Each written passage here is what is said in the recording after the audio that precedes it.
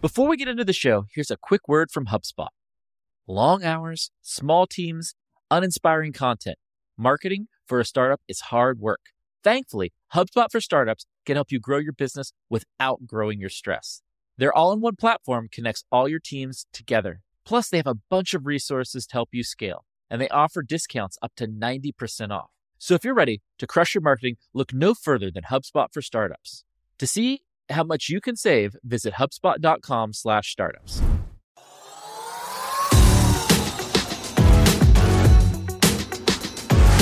Hey, welcome to another episode of Marketing Against the Grain, your podcast for all things marketing, growth, entrepreneurship, and today, Web3, baby. I am here with the one, the only, Kieran Flanagan. Kieran, how many crypto tears are you crying these days in your tea? I picture you in like your chair, looking over the ocean, like having your tea, just sobbing quietly into crypto and Web3 land. Sobbing about my coins. Where are you at on that, man? It's pretty brutal. So there are a few crypto tears happening out there, which is fine. Everyone's got it. But today we're going to give you some quick hits on the world of Web3 because I think what Kieran, you and I believe is that when markets are down, that's when building and innovation happen. And the world of Web3 and its intersection with marketing and business is really changing a lot. So on today's show, we're going to give you some news and everything in the world of Web3 and how it's going to impact your marketing. Kieran, where do you want to start? One quick thing just for people who are listening to this. If you truly believe in Web3 and truly believe in the core underlying utility of Web3, it's pretty normal for 95% of the stuff to be garbage. Yes, I love this. It's really the 5% that you and I obsess over what is the 5%, yes. Right? That is no different in Web 1, Web 2, like all these different eras. There's a lot of noise, and you have to really wait until you find the things that are the core utilities and what start to build the future. And so you can look at the industry today and say, why are we talking about this thing? Are we not going into an era where like we're finding out a lot of this is not useful? You and I believe there is 5% of stuff in Web3 that is going to change the world, and that's why we're excited by it. Look, we're super excited about it. I think that was the perfect call out. And sometimes you have to remember history to understand the future. Remember all the garbage search engines you used in the early days of Web 1 before Google. Right. We're not searching Dogpile or Alta Vista or Ask Jeeves. Ask Jeeves. Look, Ask Jeeves spent more money on commercials than any company in the world for a while and still didn't get anywhere. Most of what we talk about isn't going to last. And I think that's part of the level set we all need. I remember in 2006, I was using Twitter, I was using Rejaw, I was using Bebo? Yeah, Vimo. There were 8 Twitter competitors, basically, and all of them died except one, Twitter. And now we use it. We talk about it every day. Right. And that is what's going to happen in the world of Web3. The one thing that's different is that, Kieran, Web3 is opening up a ton of additional use cases and new markets that we're not doing anything with right now. And I think there's going to be new players and new use cases that we're not used to, just like search. We didn't have the internet, so we weren't used to searching for stuff. Right. That came along and opened a whole new utility. And so I think that's super important. That being said, it's hard to distinguish the 5% from the 95%. Oh, it's super hard. And it's hard to articulate it at this point in the journey. Right. And one of the things that happened over the weekend is you had Packy McCormick, who writes an amazing newsletter at Not Boring. We've mentioned it on the show before. He is a big investor and advocate for Web3. He was on a podcast, the Cartoon Avatars podcast, with some other venture capitalists. And he was asked to talk about DeFi use cases, decentralized finance use cases in Web3, and he botched it. And he had a family emergency that day. He was unprepared, and he just totally whiffed.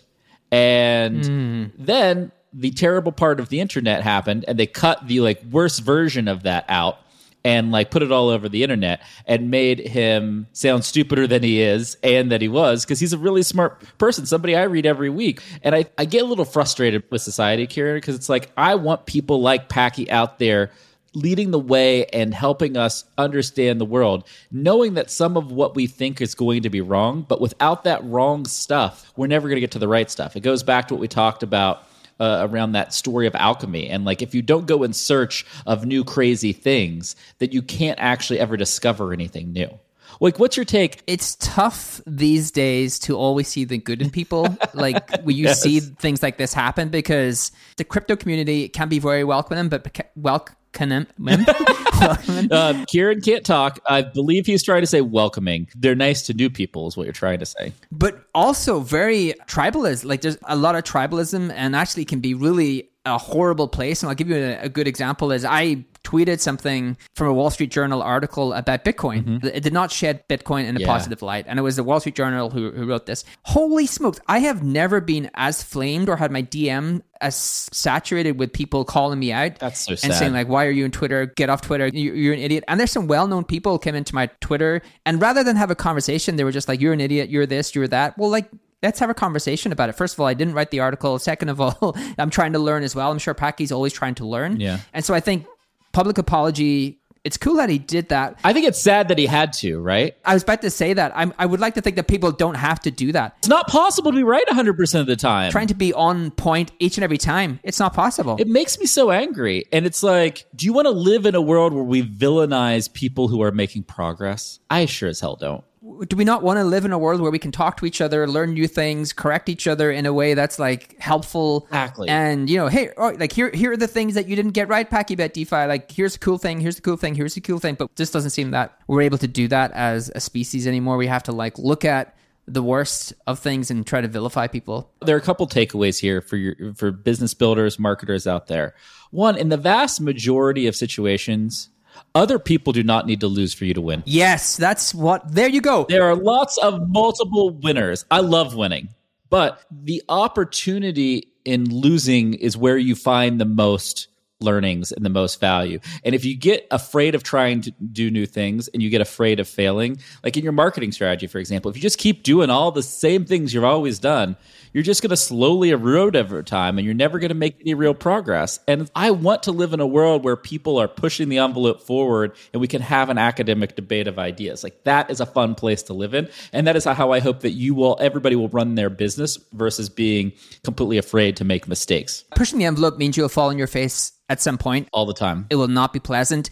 I can give you a funny story. When I was really learning how to speak at large conferences, I did this conference of about 1,000 people. Oh, this is a good story. And I did not realize this. I only realized this years after making this mistake multiple times, that if you do your PowerPoint slides on Apple and then you send them to the conference organizer and they run them off window, they autoplay.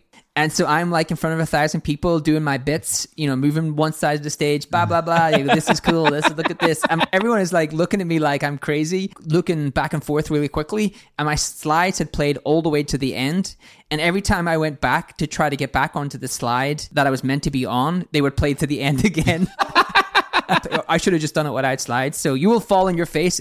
It will be uncomfortable. But I got way better as a speaker after that experience because I could actually do things more ad hoc. It didn't faze me if something went wrong. Yeah. If you are afraid of other people's perceptions, or if you are afraid of wasting your time on something that will not work out, that's a sad place to be in.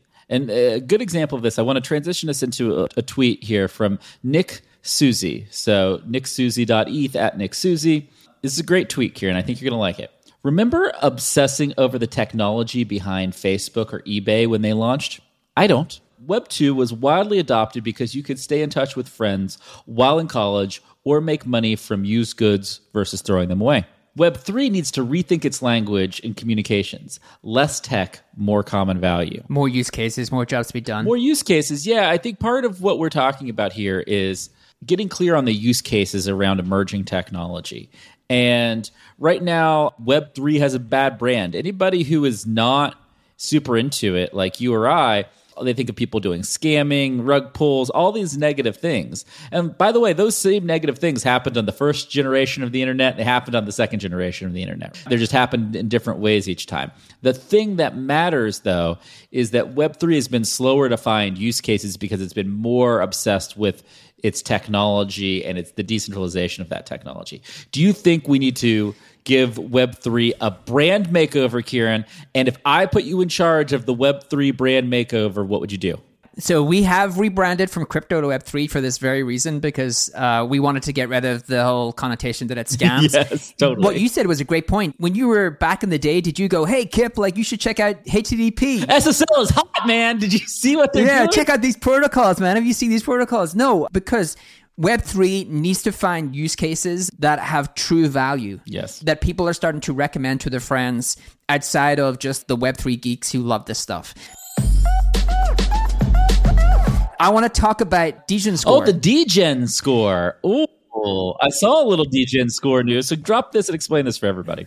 One of the big things about Web3, I think that's going to really change the way that we interact with things, is your wallet is a universal login to everything. It's hard to wrap your head around how transformative that's going to be until you start to see it in action. But your wallet is going to be the way you access everything. Because it's the way you access all apps, all things, and you store everything in your wallet, you can actually create a universal profile based upon all of the things you're doing within the Web3 ecosystem. Now, the Degen score is specifically for how you're trading coins, how you're doing things with NFTs, all these different things you can do within the Web3. And it builds you a score, like how experienced are you within Web3? And it goes from pleb, ape, Chad, and Degen. Pleb is basically, I'm a novice. Yeah, you're a novice. It goes from novice to ape. Ape is a probably medium. I don't know what a Chad is. I'm probably missing some lingo. And then there's a Degen.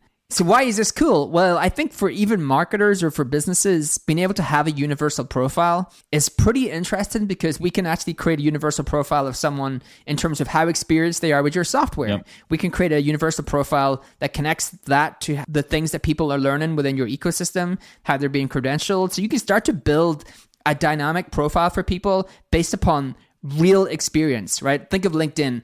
LinkedIn has built the online resume, but that resume is stuck in Web 2.0. It's like static. It's what I put on there. It's not verifiable. Whereas in Web 3, because your wallet is the interface to everything, you can actually start to build a real dynamic profile of how experienced you are in different things, whether that's here, trading, buying NFTs, doing things on DeFi. The other cool thing is financial institutions are actually using this to hire people for Web 3 roles. So it's actually started to show real world application in terms of replacing LinkedIn for some part of the industry. That's really cool. Okay, Kieran, I'm surprising you with a surprise game. Okay, let's do it. You ready for this? You ready? We're going to play Fire and Ice, Web3 edition, which means if something's on fire, it's hot, it's amazing. People listening should go and check it out, should go learn it. Something's on ice. Maybe we used to think that was cool or interesting, but right now it's probably not worth your time. You ready? So I'm going to give you topics related to Web3, and I need you to tell me it's fire or it's ice. Are you ready? Okay, let's do it. Fire or ice, and you got to give me a 10, 15 second reason. A reason. You ready for this? Yes. Okay, NFTs. Fire. I think the core utility of NFTs is going to change the world. A lot of it is garbage right now. That's cool. We'll clean all that out. Totally agreed. Decentralized finance. Fire. I think DeFi is going to change the world. 99% of it is garbage. We clean all that out. Same answer, different topic. Bitcoin. Oh. You know, this is the one that I got. I know. That's why this is the one that you got flamed. You have to give an answer. I'm saying fire because I don't want to get flamed. No, boo. You don't actually believe that. Look, I'm going to say ice because I believe in Ethereum. Yeah. I think Ethereum is the Web3 layer. Wallet to wallet messaging. Oh, fire.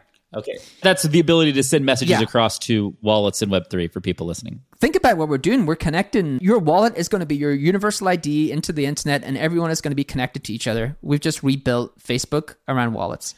Merging tokens without any use cases. Fire. Nah. Look, this is the cleansing that needs to happen. Yeah, that's the point I'm trying to make. There's $66 billion Web3 companies right now. If you look at CoinMarketCap and sort by $1 billion above, how many of them are truly $1 billion companies? I think a small portion of those. All right, two more. Play to earn. Getting paid to play games. I think fire. Jeez, come on, man. I know I'm bullish, but I think fire, but I think most of the ones that have been built are ice. Okay. Because the unit economics don't stack up, right? I don't think they've built a model that will actually generate real revenue for them. That's my concern. And become large companies, but I think play to earn is where I see one of the core utilities of NFTs. Last one, the current education in the Web3 space of what Web3 is. Ice. It's so ice. It's freezing cold. It's terrible. Come on, we need some better education in this emerging market, people. Where do you go to learn about the core jobs to be done that Web3 is solving? It does not exist. It's all too technical. It's being built by engineers right now. That's how all the content feels. We need more marketers in Web3 is what we're saying. Right. As we get the junk out on the technical side, we want more marketers in. This was an awesome quick dive into the world of Web3. Thank you, everybody, for listening to Kieran's hot takes. If you disagree with his Bitcoin take, please flame him. And until next time, thanks, everybody. We'll see you next time on Marketing Against the Grain.